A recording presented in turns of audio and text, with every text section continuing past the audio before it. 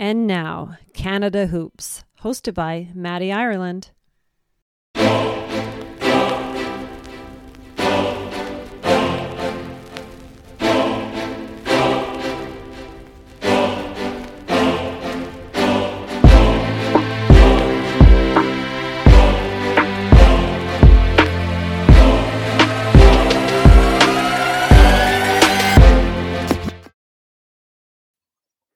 Ladies and gentlemen, welcome back to Canada Hoops. It's your boy, Maddie. We thank you for your continued support as you download, like, and share Canada Hoops.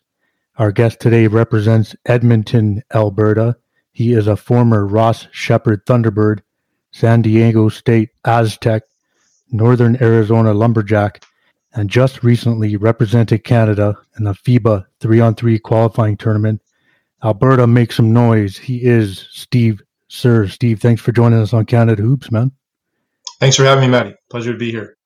Yeah, I'm looking forward to it, and we'll get into it later in the episode, but you're the first guest I've had on that I've had the pleasure of playing against and take a beat down from back in the day, so that, you know, your team was super great back then, so we'll talk about that. And I know we touched on it really quick before we recorded, but just want to let our listeners know how things are going for you and your family, and especially with this last year, man.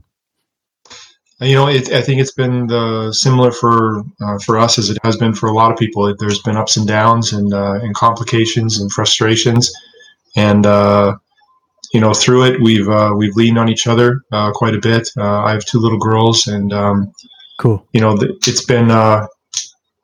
it's been interesting to see this from an adult's perspective, and then do your best to see it through our kids' perspective, and you know, how much they've missed out on and how frustrating this has been. But you know, like I mentioned to you before we got going, the silver lining through all of this is I think it's made us closer, and we are able to really appreciate the things that we do have and the good things that we have in our day-to-day lives. And you know, everyone's in our family has stayed healthy, and our close circle around us has stayed healthy, and I don't think you can ask for a whole heck of a lot more than that after the kind of year we've had. So, you know, we're excited that there seems to be some light at the end of the tunnel now, and a little bit of an endpoint. But we're also grateful for the time that we've had together, and the things that we've shared through a complicated year. Yeah, well said. Hopefully we can push forward, and I'm glad to hear everybody was safe on your end there. Yeah. Thanks, man. Yeah, for sure. Well, let's kind of jump at the beginning here for you in terms of your basketball story. How did the game get introduced to you, and how did the love of basketball really come about for you, man? Well, I was indoctrinated pretty early by my dad. I was given the why don't we try basketball? What about, you know, saying, no, let's try basketball. So it was it was early on for me. My first word was ball. I had my little Nerf hoop growing up, and you know, my first memories of basketball were going to watch my dad play men's league when we moved to Edmonton. My dad was a really high level player in university. He played at Winona State in Winona, Minnesota. Right. Played professionally in Belgium. And then when he, you know, got into different career, he was still a very good player. So that was my first memory of hoops, of sitting on the end of his bench, or, you know, sitting on the stage with the Mormon church with something to eat, like some popcorn or something like that, and watching my dad get up and down. And that was really, I think, where I started to fall in love with the sounds and the smells and the language and everything about just being in the gym, and the culture behind basketball that just sucks you right in and makes you want to be a part of it. So those were the things that really, I think, set the treads for me on wanting to be involved in the game and really just be a basketball player. So that's cool. And then, you know, as your game develops and you're wanting to be a young hooper, who did you look up to on the court, and whose game did you really idolize? Well, you know, when I was little, we were awfully fortunate to have such a strong basketball community here in Edmonton. Right. I mean, that was my world at that point. And, you know, my dad, like I said, was a really a great player. So I obviously looked up to him, and he told me stories of the guys that he played with in college and against in college. So there was this, you know, whole universe of guys that I knew of, and I thought, you know, could do this and could do that. And, you know, there were other strong players in the city as well when I was a little guy coming up. You know, Dave Youngs was eventually the man I played for at Ross Shepherd High School, but he was a great player for the University of Alberta. Right. Sean Cherzenov was his backcourt mate, and same type of thing, competitive. They could shoot, they were skilled, and they really jump-started what the Bears achieved in the 90s, where they won their back-to-back national championships. And as a young guy, those are formulative experiences of going to the Don Horwood basketball camp at the U of A, right. Watching guys like Clayton Pottinger and Greg DeVries and Murray Cunningham and Scott Martell play pickup at lunches and at dinner time was left a big impression on a young kid who fancied himself a serious basketball player at some point in his life. So, those were the guys that I thought were great. They were competitive. They were tough. They played every day, which I thought was, hey, that's what a basketball player should do. If he loves to hoop, then he should go out there and hoop. And they played pickup every day in front of us, and it really showed the young guys like what it meant to be a high-level basketball player. My cousin Nathaniel Watson was another guy that I looked up to. I'm the oldest in my family, so I didn't have an older sibling. And Right. Nate was a few years older than me and was a strong high school player at Edmonton and wound up playing at the University of Idaho. So I thought he was another guy that I really emulated and looked up to. And then obviously you watch the NBA. A bit different back then when games were on only on Saturdays or Sundays and you only got one. And Right. I think I was like everybody. I loved Michael Jordan, and you'd go into the backyard and you'd shoot fadeaways or pull-ups and things like that and pretend you were him. And Yeah. I was lucky because my dad was a basketball guy and immersed me into it, and then I was really fortunate to just be around guys that were high-level competitors and were also gracious and kind and good to a little kid like me. So that was the best learning I could have asked for. Well, that's cool. I love when guys mention, people in their community that are right in front of them that, they learn the game from and they look up to, Mm-hmm. because, that's important, and every community has that. And, those people don't necessarily get a lot of love or are well known, but they matter to the people that, they're playing in front of. So I always love when guys mention guys, in their community, right? Total. I mean, for the guys who were coming up that were my age, going to the U of A gym was what you did on Friday and Saturday night and watch the Bears play because it was some of the best basketball in the country. Right. And these were also the guys that you spent time with in the summer. They were your camp counselors. They were the guys that you watched play. And, those were the people you could see and literally reach out and really get a chance to know. And while the NBA and that kind of level was great, that's for me what basketball looked like was those guys playing every day in the hot old university gym and thinking that, hey, when I was old enough, you want to go down on the weekends and try and get in with a run on them, which is what we did in high school. And how much just quality learning and character development that helped, because, the Don Horwood camp was amazing. All the local kids went to it.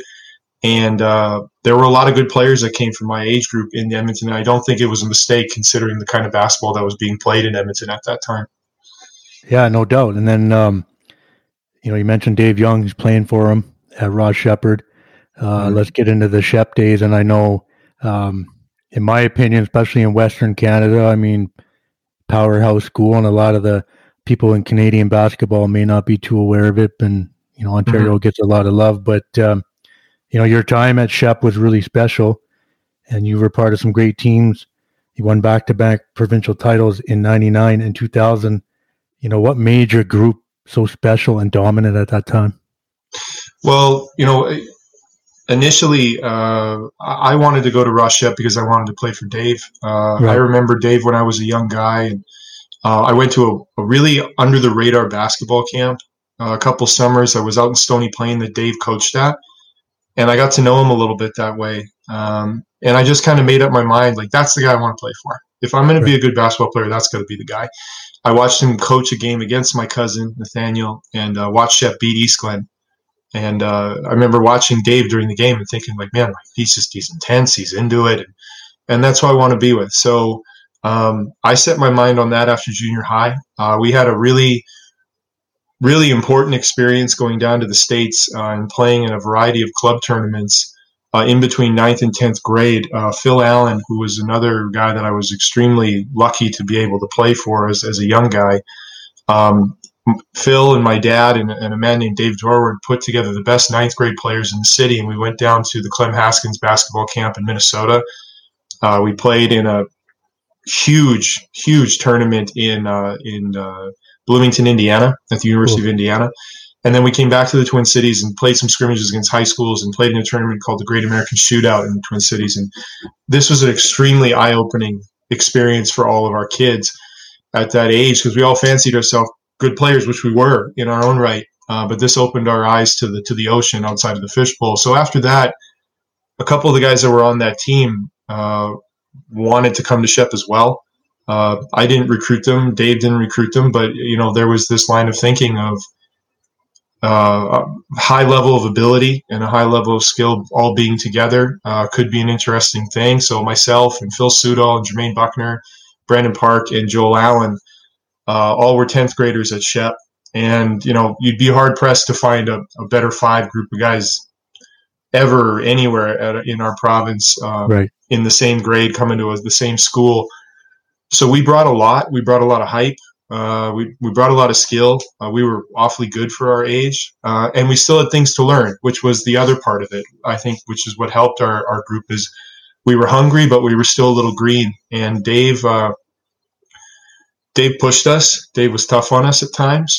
He was good to us. We knew he cared about us. We had other good players on the team as well. Shep wasn't a blank slate when we showed up. Mustafa Seaton was a great player. Kevin Kyle was a good player. Right. There were other guys that could really go, and I think when you added us, it just took it up to a whole nother level. We won provincials that year in 10th grade. We won provincials in 11th grade, and then when I moved away, Shep won provincials again in 12th grade, so they didn't miss me all that much. But I think, one of the things that made our group special, and you could see this after guys moved on, was the things that guys accomplished after Shep. There was clearly a strong love for basketball with those guys. I mean, Jermaine and I played professionally and had our own accomplishments abroad and in the States at a Division I level. But I mean, Phil Sudol was a fantastic basketball player and won a national championship at the U of A with Brandon Park. And Brandon Park was a tremendous basketball player in his own right too. Joel Allen led the ACAC in scoring, was one of the top CCAA scorers in the country at Lakeland. And we were all on the same team. So, it'd be hard to put your finger on one thing specifically, but I think if you had to really try and pinpoint it, it would be there was a love for basketball. There was a connection between all of us. I think that we were maybe too young to understand at the time. And then also, too, there was a competitiveness. We were a fiery group. And I think, some of that started with me. I was a pretty edgy, competitive guy at an early age. And I remember that. I had a little bit of a streak, Maddie. I think you might remember. And I think, even though it wasn't handled perfectly, like it rarely ever is with 16-year-olds, 17-year-olds, that did push a little bit of the competitiveness in our environment where guys would get into arguments, get into scraps, and then they would get back in and they would fight for it on the court. So when I reflect on those times, it was special, and we were just, we still have relationships with each other today based on those basketball experiences, and we were awfully lucky to have it. It was a special time. Yeah, and I just want to point out really quick, I mean, it's not like the talent across the province at that time was not very good. I mean, I remember Jimmy Balderson being down at McGrath at the same time. I mean, that guy was good player, hooper, man. Like, good player. And I just remember, I remember thinking at that time the level of talent in Alberta was outrageous, and I remember getting to see it firsthand. And you mentioned you're going to Minnesota to play your last year of high school. How did that decision come about, and was it a tough one to make as a family? You know what? It was always kind of part of a longer term plan. I was born in Minnesota, and my father was from Iowa, and we moved up to Canada when I was 4. We spent a year in Toronto, and then we moved to Edmonton because that's where my mom was from, and her parents were a little bit older. Okay. So the idea was we were going to be around them and in the Edmonton community. And at some point in time, we were supposed to move back to the States. My dad owned an art gallery, and he sold that art gallery here in Edmonton. And before he did, he had opened an art gallery in the Mall of America in Minneapolis. Okay. So really, that was the driving thing behind it. Was my dad's work and career was in the Twin Cities, and eventually we were going to move down there, and it happened to be between the summer of my 11th grade and 12th grade year. Right. It was a tough move. I mean, I wanted the challenge of playing in the States for a full season and seeing what that was like, because, there was still that stigma of, Canadian basketball players, especially if you weren't from Ontario, of being soft, of being, hockey guys, and who knows? You're not really playing anybody. That was pretty hardcore at that point. Right. So the idea of being able to really go down there and bump heads and play against American guys day in and day out was exciting, but it was still tough socially to leave all my friends and leave home for 1 year. Right. It turned out to be a fantastic experience because of where I played and who I played with and who I played for at Cretin Durham Hall. Right. But it wasn't without its challenges. So, in the beginning, there were some bumps, but there were good people there, and they looked out for me, and the basketball wound up being fantastic and really opened my eyes to a whole other world. Yeah, and then I just want to get back to a little bit of your summers playing for Alberta and some of those great teams. And then, that was where I first came across you, playing against you and Jermaine, other guys. I think Phil was on those teams. Yeah. I remember Jimmy Balderson being on a team, I think probably for Canada Games. But, you in the 99 Nike Nationals, I'm sure you remember this, you dropped 47 in the final against BC. And I think that was breaking Steve Nash's record at the time, wasn't it? It was, yeah. That was a little known thing just because, Chiefs, we're talking like 1999, like it's 50 years ago. But like it just wasn't a much talked about thing where you knew who had what record. But I remember Rich Goulet, legendary coach who coached at Pitt Meadows. He was on color commentary of the game, and he told me afterwards that the record for a national final was 42 by Steve Nash. Yeah. And I ended up having a great game in the final, and that was a big part of who I played with. I had great teammates. All the other four guys that I went to Shep with were on that team: Jermaine, Joel, Phil, and Brandon. Yeah. And we had a bunch of other guys from around Alberta that were really tough. We had a great coaching staff, and Mike Fullerton and Daryl Cleve and Richard Sabota. So they put me in place to be successful, and they gave me the green light to really go out there and be aggressive. And that was a game changer for me because, one, it gave me a level of confidence that even though I was playing very well at Shep and we were being successful, I still struggled to maintain a consistent level of confidence. And after that, things started to get, a little bit of an open door for me where I could send that video to colleges. I got a lot of hype after that. I was in Sports Illustrated. I was in Slam.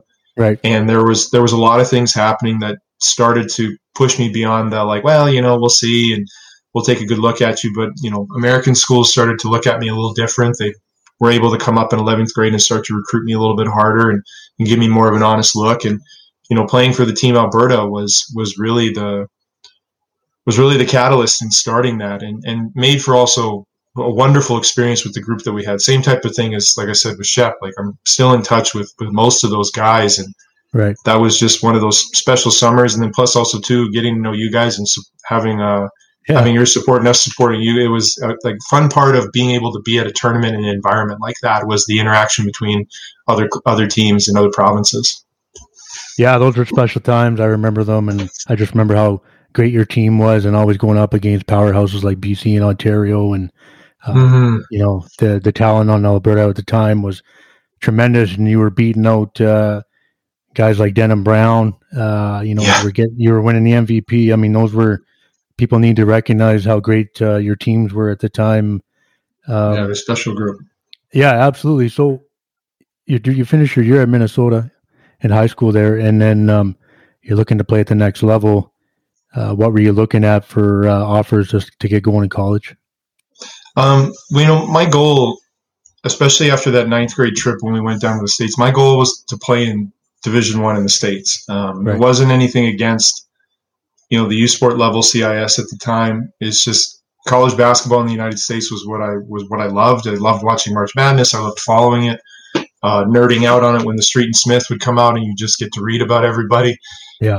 And that's what I really wanted to pursue. So, going down to Minnesota, teams and schools took me a lot more serious because then all of a sudden it's against American guys and there was less of the, you're Canadian. It got more into, okay, you're doing this against American guys that maybe are on other recruiting radars or maybe even on their radar. Right.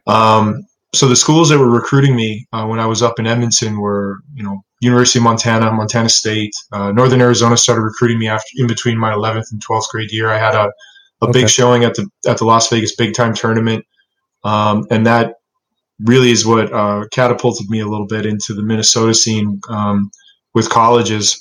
So through my senior year, Northern Arizona was still on me really hard. New schools started to come into the mix, like Marquette and Utah and San Diego State, and a few Big Ten teams now that I was in the area. And in the end, I visited Utah, I visited San Diego State.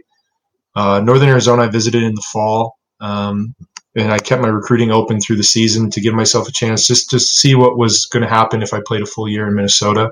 Right.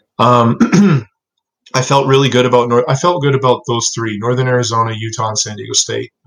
Rick Majerus was at Utah at the time, and he was as good a coach as anywhere at any level. Northern Arizona I really liked because I know I really fit their system, I really fit their culture. And then San Diego State was kind of that wild card where it was a little bit outside my comfort zone. But, they played in the Mountain West, and just about every team in the Mountain West at that point had a guy that fit my profile, about 6'4", 6'5" guard that could shoot and really stretch the defense. So I got excited about that for about San Diego State and wanted to take a little bit of a risk. And also, too, the visit to San Diego, California was appealing to the eyes. So it was it was one of those things where I wanted to go and I wanted to give it my best, and I thought I really could fit. And Coach Fishers and Coach Dutcher are extraordinarily high-level recruiters. Yeah, and great guys as well. I really feel like I fit with them, so that's where I wound up being for 2 years, and felt like I learned a ton. It was I know I've said it a few times, but it was a special experience. I met some great people, played with some great teammates, and before I moved on to NAU, it was a really valuable life experience.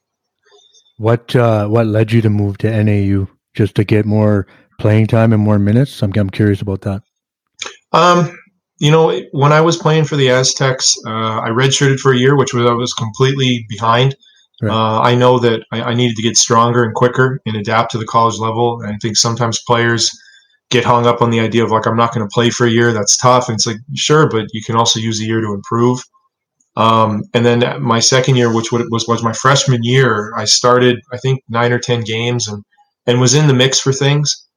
To be honest, and it was a weird thing at the time because if you transferred, there was more of the line of thinking of like, oh, you're a problem child, and you're not trying to make it work. And a lot of it came back on the player, which is so funny to look at now because of the transfer rule and players moving as frequently as they do.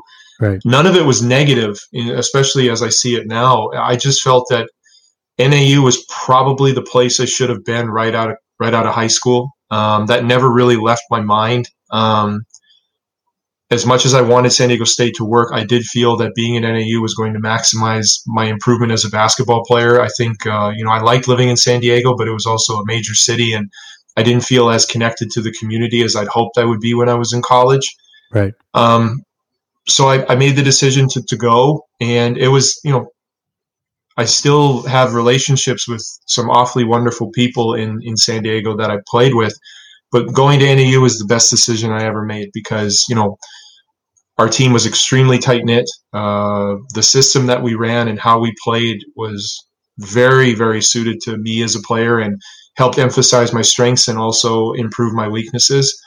And, it was one of those things where, looking back on it, especially now, I can't imagine any other reality where I wouldn't have done it because it just ended up being so positive.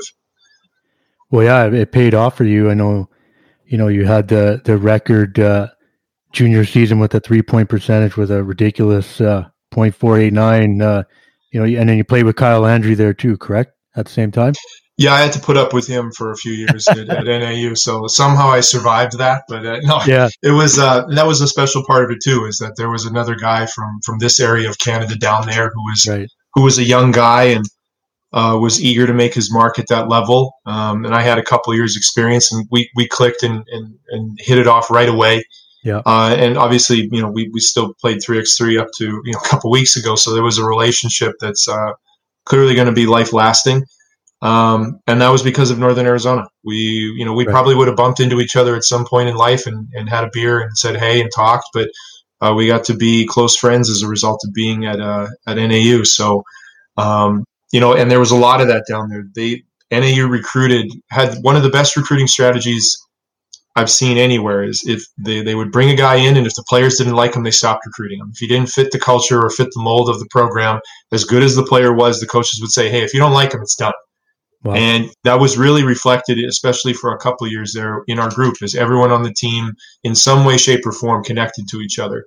And it was reflective in our success as a program. We were first my last 2 years there, when we just missed out on qualifying for the tournament and the championship. But there was a cohesion and a chemistry that I think was not an accident. It was because of good recruiting and a great system. Yeah, well, shout out our friend Kyle Landry. He's been a guest on Canada Hoops and supports us. So much love to him. And just to wrap up NAU real quick, what do you make of the fact that people, and rightfully so, based on your stats, regard you as one of the best shooters just with respect to your ability in college basketball history? Do you think about that much? I mean, a lot of time has passed, but I mean, I know it's got to be nice to hear, but what do you think about that statement, so to speak? Well, definitely ages well. It's a good thing, especially now with how predominant the 3-point shot is in our game. Right. To be honest, for a kid who's grew up in Edmonton, which was not a basketball hotbed at the time, and loved basketball, had some athletic shortcomings to overcome. Like when I was in junior high, I was told I wouldn't play high school basketball. I was slow, and all you do is shoot and all that stuff.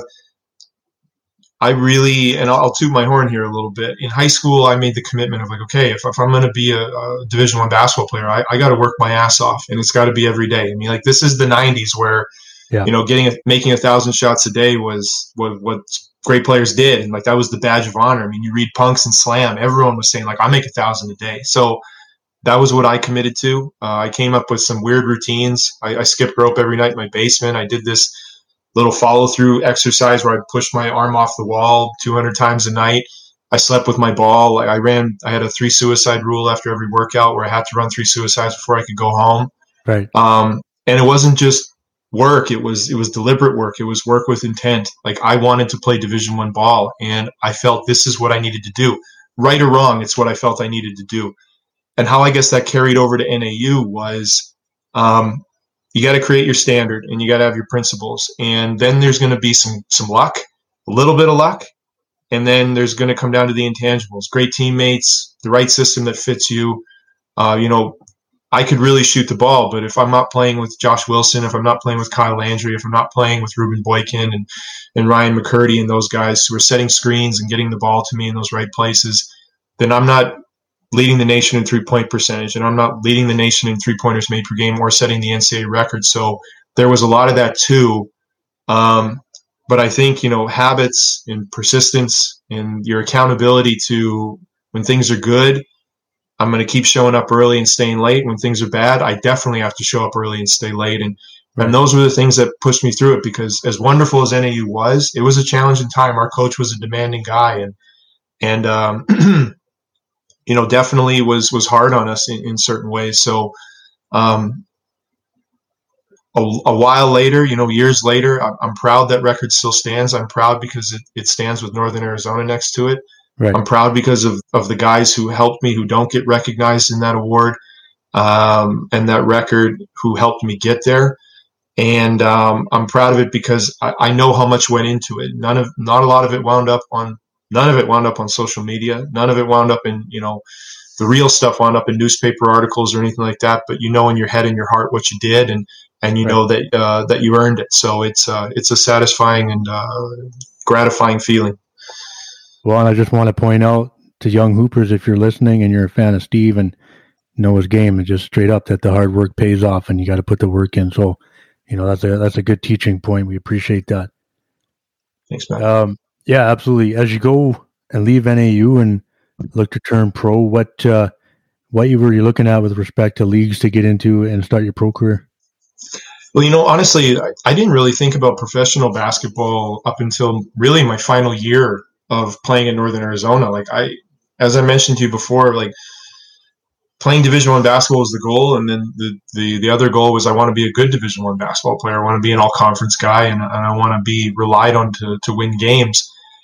My senior year, I started hearing from some agents and started hearing about some possibilities and places to go play and camps to go do. So that summer, I went to a showcase camp in Ohio and played pretty well. And I went and played in the Long Beach Pro-Am, which back then was a pretty serious Pro-Am. And that was a good learning experience. I played with a lot of colorful animated characters down there. So for sure. And I started to try my best to learn the lay of the land. There was so many things I didn't know, and you think every job over in Europe, you make lots of money, and you're doing all this exotic traveling. You just didn't know anything.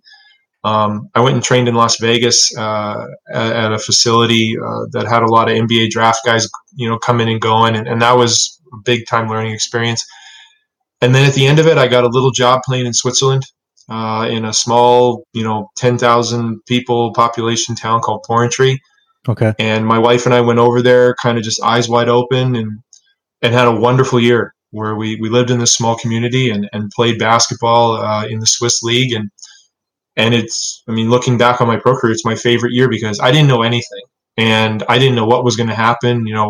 We lifted weights in an old abandoned bomb shelter, wow. As opposed to like the fancy weight room we had at NAU in San Diego State. And we practiced twice a day and we worked really hard for, from August until May. And it was a wonderful year, and it kind of just tossed me right into it where I could show my stuff. And when I got over to Europe, they told me go to the basket more, use pick and roll more, diversify your game a little bit more. And that was fun because in college, as great a shooter as I was for Northern Arizona, that was what I did. I didn't put the ball down on the floor a whole heck of a lot, and I wasn't encouraged to do those sorts of things. And then the next year, it's just like, hey, drive to the basket. You can do it. Right. So getting into that world was fun. It was all very new. It was all very challenging. And then it was really also a dream come true to be playing basketball, making even just a little bit of money in a foreign country. You really felt like you made it. For sure. And that's, that was it. And it was just a fun year. Everything was new. What, you were well traveled in your career with stops, obviously in Switzerland, Germany, Mexico, Romania, and even back home in Canada. And then you had your best season in Switzerland in 2014, 2015, where you averaged just under 21 points across the board and hitting all these countries. What are your just, some best memories and maybe some crazy stories? Lots of guys have some wild stories playing overseas. Yeah, there were some wild ones. In Switzerland, life was so easy because the practices were tough and we worked hard, but the country's small, so the road trips weren't so bad. And, everything was above board because, Swiss, like if you get paid the day you owed your money, they're like kind of apologetic, like if it's a long weekend, they're coming to you and be like, hey, Steve, we're going to pay you early. Is that okay? Of course it's okay. Sure. So you don't really learn how good you have it until you start to go to some other places. Like, I really enjoyed playing in Romania. It was very unique. It was very different, but money was always late. There was always weird reasons for why it was late, if you got paid at all. Right. The travel was really long because just the roads in Romania were a little bit different than Switzerland. So you're taking 13, 14, 15-hour bus rides to get to games. You're there, you're trying to get your bearings, and then you sleep, and then the next day you go to shoot around, you play the game, and you win or lose, and then you're back on the bus driving 15 hours to get back to Bucharest. So playing in Mexico had its wild moments. A lot of weird stuff going on down there at times, but more than anything, Matt, like there's some weird stories you can tell, but now that it's done for me, to have had the opportunity to be in these different communities, one of the things that's constant that stands out to you is they love basketball everywhere in the world. Right. And it takes different forms and shapes, but there's guys out there that can play that nobody gets big write-ups on, and they're not on podcasts or things like that. And you try and impart this back to people when you come home of it's an ocean out there, and there's so many players that are hungry and anxious and eager to move up the slightest of levels. So to have had a chance to experience that and see that firsthand and meet people in different areas and form relationships and stay in touch with those people, it's awfully rewarding to have had, and I have a high level of gratitude now that I'm getting older of having been able to be in these places, to meet people, and to have maybe made some kind of small impact on basketball in their area. If you have a good game and people remember it, or you hit a cool shot and someone maybe writes you on Instagram and says, "Hey, I remember this." Those are special moments, because at one point in time, I was the same kid in the gym watching people play and looking up to them, and to have the opportunity to do that in Canada and abroad is a special thing to reflect on. It's awfully great, special experience. Well, I appreciate you sharing that, and I got to say that's well put. 2016, you get the invite to join the Milwaukee Bucks for the Summer League. Tell us, and I know a lot of people know that, but tell us how that opportunity came about, and just describe that experience, man. Well, I was in Romania a second time. I was playing in a city called Galați, which was really far east, and it was March. And I'll just be honest with you, I was miserable. Like, it was a tough city to play in. My coach was he was really nuts, and they were behind on the money, and right. We had just had our second baby at home, and I was really feeling like, oh man, this is tough. And the Bucks called me in end of March probably, and they said, "Hey, we're looking at you for this. We know you're a little bit older, but like, we need someone to come in and like be a veteran guy and help some of our young guys at Summer League. We really think you could fit that role, and plus we just need someone who can shoot, because we don't shoot the ball very well." And there was some indecision on their roster of who was going to be back, so we're going to give you a crack. Do you think you'd be interested? I don't even think I let them finish the sentence, and I was like, yeah. Like, I'll come now. Like, I'll run from Romania to Vegas and just wait for you guys. But it was this overwhelming feeling of just like, holy smokes, like, can we skip ahead to July, please, and just get doing this now? Right. Because one of the things, I was 34 at the time, so you learn over those times, and everyone's leaving college. They're like, I'm gonna hope, I want to get a league workout, maybe pick up some, and you realize so quickly, like, man, these opportunities just don't come along very often. Like, right. The NBA is such a hard league to crack, to even get a look. So I got home from Romania, and they hadn't 100% committed to me. They said, "We're probably going to bring you, but we'll let you know. Just be ready." Right. So there was still some possibility that they could say, "Hey, it's not going to work. We're going to bring another guy." But I came home and I was like, okay, I'm not looking at it that way. I'm looking at it as like, I have to be there. So I'm going to prepare like I'm counted on to go up there and start. So I came home and I had a workout with George Hoyt, who's the head coach at Harry Ainley High School. And after the workout, I said, George, like, can you help me? And like, I knew George a little bit, but we weren't like thick as thieves or anything like that. So right. I just asked him, can you help me do this? This is what I'm going to be getting ready for. Don't tell anyone because it's not official yet, but can you help me prepare? And George said, yep, whatever you need. And similar to what I mentioned before of like, my dad was my first coach, and Phil Allen and Dave Youngs, Mike Fullerton. George just right off top was like, everything I can give you, I'm going to give you. And George worked me as hard as I've worked since high school, where he was showing up and we'd be doing 2.5 hour workouts. I'm running all over the gym, running off garbage cans, pump faking here. You got to make 10 in a row to move on. Right. If you miss one, you got an up and back, and, doing push-ups. So he worked me to death, had his kids in there rebounding for me. It was such a fun experience because you almost felt like you were a kid again. Right. And the Bucks called me through this and they were like, yeah, we'll bring you. Okay, thank God. So I get down to Vegas and we have, 3-4 days of training camp, and it's actually going pretty well where, these guys are another level athletes. I mean, we have for sure Malcolm Brogdon, we have Rashad Vaughn, we got Thon Maker, and then all these guys like Julian Stone and Taran Petway that were just really high level guys that had real roster possibilities. Right. And I was hanging with them. Like, this is the NBA. It's different than Europe. Their space on the floor is different. The shooting, if you get to your spots, you're going to get shots. Yeah. So through it, my first game, we had the opening game at Summer League against the Cleveland Cavaliers. The whole gym was just packed. There's like this just electricity in the gym. Opening game of Summer League. Right. and I didn't play 1 second. And I was on the bench the whole game. And I'm saying this as a guy who grew up loving the NBA and knowing full well where I'm at. Right. It was a great seat. Like I said, I mean, the game was long. Like my ass was killing me by the end of the game. But yeah. And you're getting up, you're standing down, you're getting up, sitting down. There's so many media timeouts. Right. But I'm thinking like this is still pretty good. And in my head, I'm like, don't get discouraged. There's an awfully good chance when you were coming down here that like you don't know when you're going to get your shot. So you have to remember all the things you did at home. You got to remember all the years you put into this to even have this opportunity. So no bad attitude, no sulking.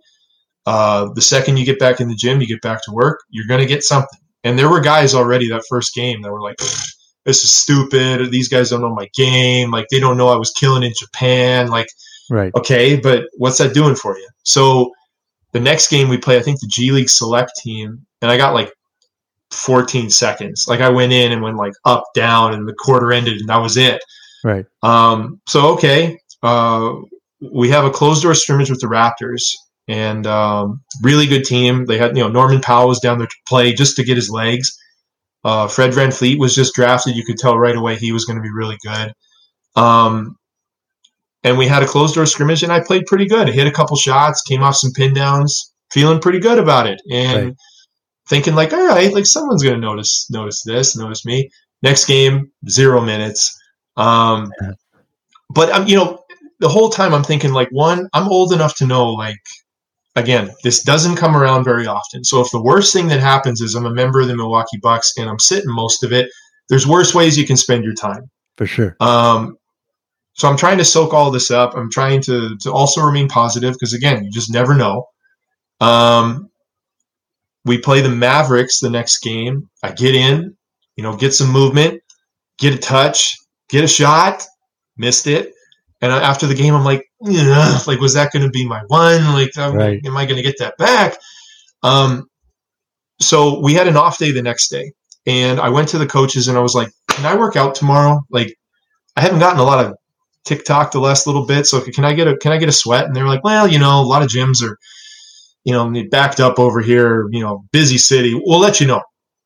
Okay. So I get back to my room a little later in the evening. I text the coaches again, like, hey, can we work out tomorrow? We're working on it. We'll let you know. So they text me at about 3 a.m. and they're like, hey, if you're still up to work out, you can work out with Michael Carter-Williams and Steve Novak tomorrow. Be in the lobby at 8. And I text him back like, done, and then I just was laying in bed, like super I'm like 34, but I feel like I'm, like a little kid. Right. I go down to the lobby. Michael Carter-Williams is there. Steve Novak's there. Nice guys. They just want to get a workout in. They're just in town, to be close to the team, blah, blah, blah. Right.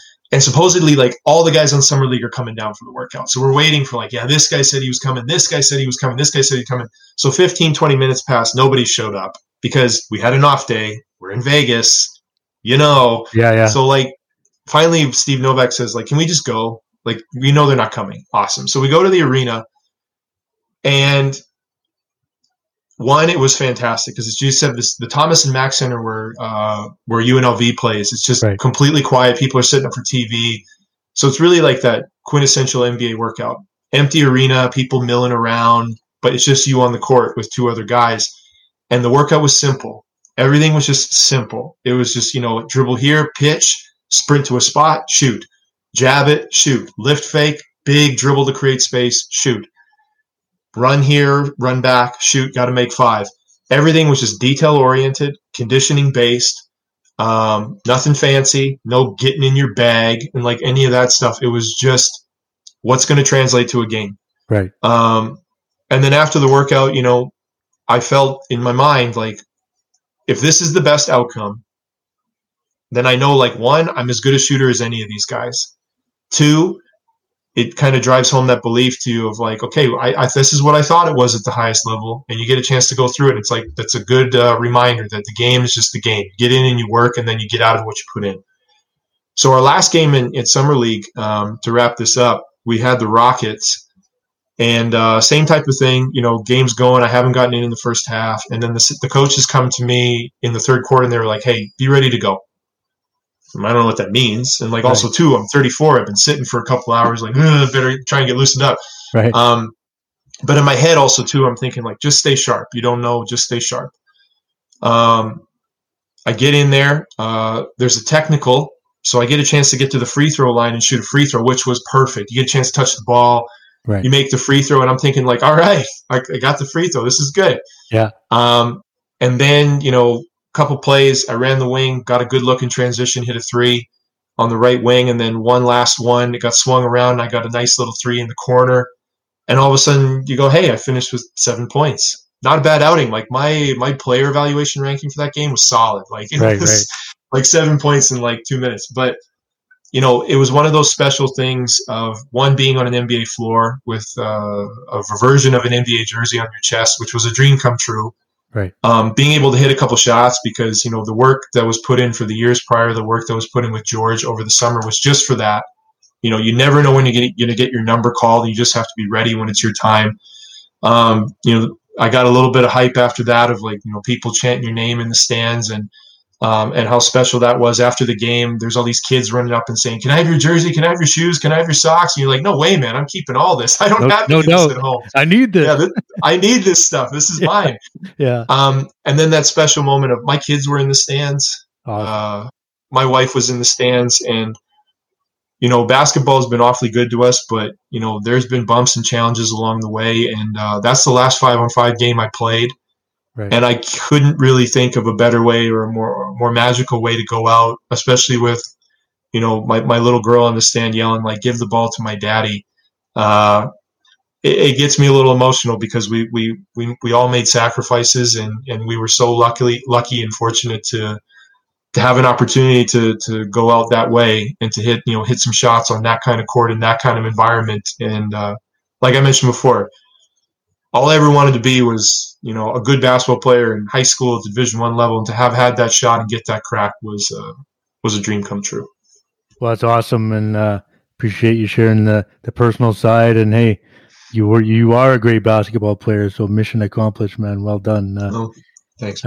Absolutely. I know you had a small role with the Stingers in the CEBL, and I just wanted to touch on that league real quick. I just get your take on just how important the CEBL has been this far in terms of growing the game in Canada and just providing an excellent product in a domestic league and just allowing so many guys to play back at home in Canada in front of friends and family. What do you think about this league and where it's headed? I think the league is nothing but positive. Right. There were versions of this in the past, and it always was a little bit tough because we have such a big country and it's so difficult to support a coast to coast league. Right. I was involved right at the beginning with the Stingers before we'd even bounced the ball, and one of the things that you have to deal with is answering the question of, what's this going to be? Is this going to be weird, or is this going to fold in a month? And players were very skeptical just because it's new. We don't know. And right. you don't know how you're going to be treated. You don't know if the bills are going to get paid, and you don't know if it does sound too good to be true, then there's a chance it probably is. But from the get-go, you could see there was something different about the CEBL with the infrastructure, the people that were in place, the plan that they had. And what I loved about it more than anything, Matt, was that it was going to be a Canadian professional league for Canadian players. Right. And one of the mistakes I think that's been made in the past is, well, it's a professional league. Yeah, but Canadians aren't the ones that are being emphasized. If we're going to really talk about providing opportunity and exposure for Canadian players, then we got to get them on the court. Right. And we got to emulate what they have in other leagues where, hey, you have to have a minimum of Canadian players or domestic players on your roster. That's going to ensure that they play. That's going to ensure that they improve. Right. And that's going to ensure that they get video so that they can try and get over to some of these other places and really make a run at having a professional career. The talent in the CEBL is, I think, it's outstanding already. I mean, we've only had two years of this, one regular and one bubbled, but the talent level, even from year 1 to year 2, improved. I think in year 3, it's going to only go up again. These are good jobs. I mean, you're playing in Canada, so you're going to be in a great country. You're going to be paid, because that is a legitimate thing with a lot of guys as they go to some countries, and who knows the actual reasons, but oftentimes you don't get paid, and you're doing some weird things and feeling like I'm like a little bit of a fish out of water. You're not going to get that here. Right. So you really just have to focus on being a ball player. And I think it sets a great precedent for younger players that they have a league that they can strive to play in within their own country, where they know that the level of competition is high, the exposure is strong, the level of coaching is good, and I think it's only going to get bigger and better, and it continue to expand across the country, and it's only going to do positive things for basketball in our country. So I'm grateful I had a chance to be involved with the Stingers, and especially in the beginning when nothing had happened yet, and to see where it's already come in such a short amount of time is exciting. Right. And I'm looking forward to following it again this year. I think it's going to be a big step for the league, and another thing for people in Canada to be excited about when it comes to playing ball. Yeah, I'm big on supporting it. I think it's a great league. It's great to see so many guys get the opportunity to play at home. So, and shout out the Stingers, defending champions after the summer series last year, and Jordan Baker, your boy, I think he won Canadian Player of the Year, didn't he? Yeah, I don't know what they must have not had any Canadians. Yeah, I know. Year, so he was the only choice. Well, I'm sure he left. No, he's and I think if you look at the Stingers, he embodies when you look for younger Canadians are like, hey, what do I got to do to play pro? Right. Well, you know what you can do is you can get out there and you can hit the boards, you can find the open man, you can defend your ass off, you can run the floor hard. Yeah, and you can be excited when teammates have success. And I think Jordan, especially in the bubble last year, really embodied that. He did such a great job of just being the glue guy. If he needed to go get a tough bucket, he was going to get it. If he needed to throw an outlet pass all the way down the court, he's hitting you on the numbers. And if you needed to get in there and wrestle for a rebound, he's doing that. I think he's been tremendous for the team and for the league because you see that and you go, I want to play with a guy like that. It's a great attraction for the Stingers. And then also, too, it raises the level in the league because other guys have to get out and compete against him. So I think it only does positive things for the CEBL and the Edmonton Stingers. For sure. I'd love to see a team get placed in Calgary. We could have a little QE2 rivalry. That would be kind of neat. So that would be fun. Hopefully soon. Soon. Obviously, on Canada Hoop, Steve, we like to talk Canada basketball, and especially with guys or girls that have played for Canada basketball at some level. You recently just returned home after representing Canada in the FIBA 3-on-3 Olympic qualifier in Austria, and unfortunately we're unable to qualify, but I'm sure you could feel the support from the community across Canada just rallying you guys in that effort. How special was that effort just to get, represent Canada first and then get to the qualifier, and oftentimes kind of paying your way to make that happen? Can you just give us some reflection there on that? Well, one of the things that really lasts with you is was that feeling of wearing Canada across your chest. Like I said, when it came to the Bucks thing, I mean, that's a dream come true because it's the NBA. But I grew up idolizing Steve Nash. Like everyone did that was my age. And he was always so tremendous of his outspoken support for, you got to play for your country. That was his dream. You play for the country. And he was always so adamant about that, of playing for Canada. And, for me, to have had this chance and this opportunity, especially this journey with 3x3 at my age at 38, it meant a great deal. The support that we got from home when we were over there, you could really feel it. Even though we were so far away, you could just feel it. Yeah. Messages we got from people, phone calls that you got from people, you could just, the support was overwhelming in certain regards. So, something I'll remember the rest of my life. Something I remember the rest of my life is both of my kids being old enough to watch me play with the Canada jersey on. That was great. I mean, we were a family team. Myself, I have 2 kids. Kyle has 2 kids, and they could watch their dad play. And right. Alex Johnson has a little one on the way. So I mean, there were all these things where it's a whole heck of a lot more than just bouncing the ball. And I'll be honest, us not qualifying is still something. It's been a couple weeks now, but the disappointment and hurt from that is still strong because there was things that went into this that no one will ever know, and how hard we had to fight just to get Canada to this point. And they won't make a documentary about this because we don't have the footage, but it would have been an awfully good one because it's a hell of a story. But I guess also too, that's one of those special things that's just going to be saved for the players and the people that were close to us and who supported us, because this was a long shot when we really set out to do it. And one of the things that I've been reflecting on over these last couple of weeks is how far we came and how it was really at the beginning just built around a hope and a belief that we can get it done, and how hope is maybe possibly the best thing you can have as a motivator and a push for you. And that's what it all started with. And, we came awfully close, and I know at some point Canada's going to be in the Olympics playing 3-on-3.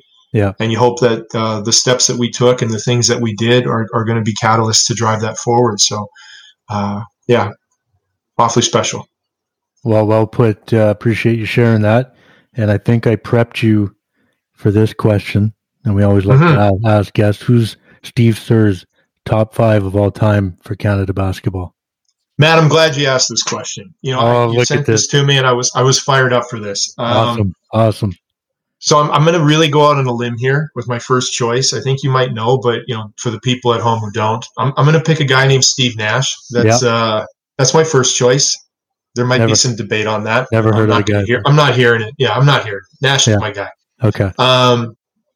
After that, I'm going to go with a little bit of the paving the way people. I'm going to throw Eli Pasquale on there. Nice.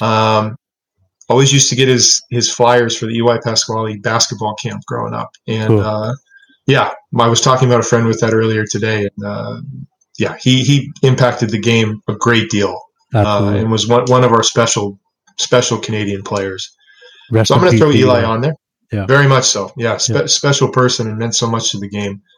I'll throw Jamal Murray on there. I mean, what he's been able to do in the last little while has been really fun to watch. And a lot of people were sleeping on him or weren't thinking he was going to be this or that. And he wound up being a whole heck of a lot more. And that only comes from being awfully tough. So I'd throw him on there.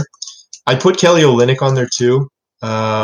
Same type of thing. When he was here playing at the Reb, I remember people saying, because I wasn't around at the time, people were saying like, man, you should see this guy. He's good. Right. And it didn't get set on fire right away at Gonzaga, but then he had that, that year where he worked on himself and he really committed to it, and then just took this gigantic step and leap. And that was pretty cool to see, that a guy went a little off the beaten path and took a risk and bet on himself, and it paid off in spades. So I'd throw Kelly on there. I'm going to go out on a limb here on this one, and I like this one just because I'm proud of this one. I'm going to throw Denham Brown on there. Nice.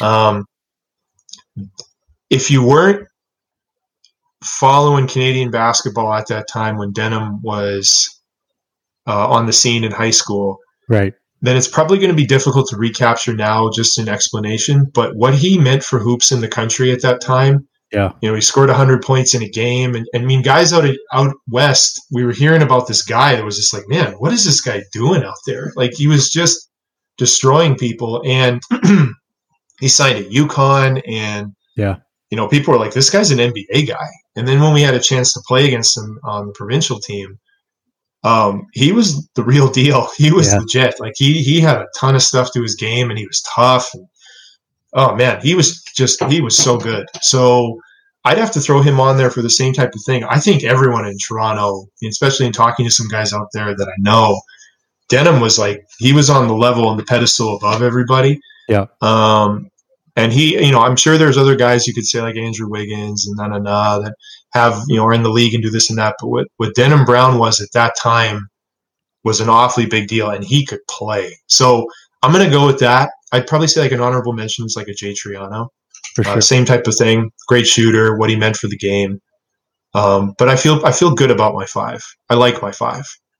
I like your 5. I like your 5 too. And I'll just throw out, Denham's been in a couple 5s, but the fact that you've highlighted him in that way, people have mentioned him and just said like, I had Javon Shepard join us, and Shep played with them in high school and was right there. And Denham was that guy in the community that he looked up to. And, Denham, for sure. Denham probably doesn't get enough love across the board. And he was that guy before a lot of these guys. And trailblazer. In a lot of ways, he was a trailblazer.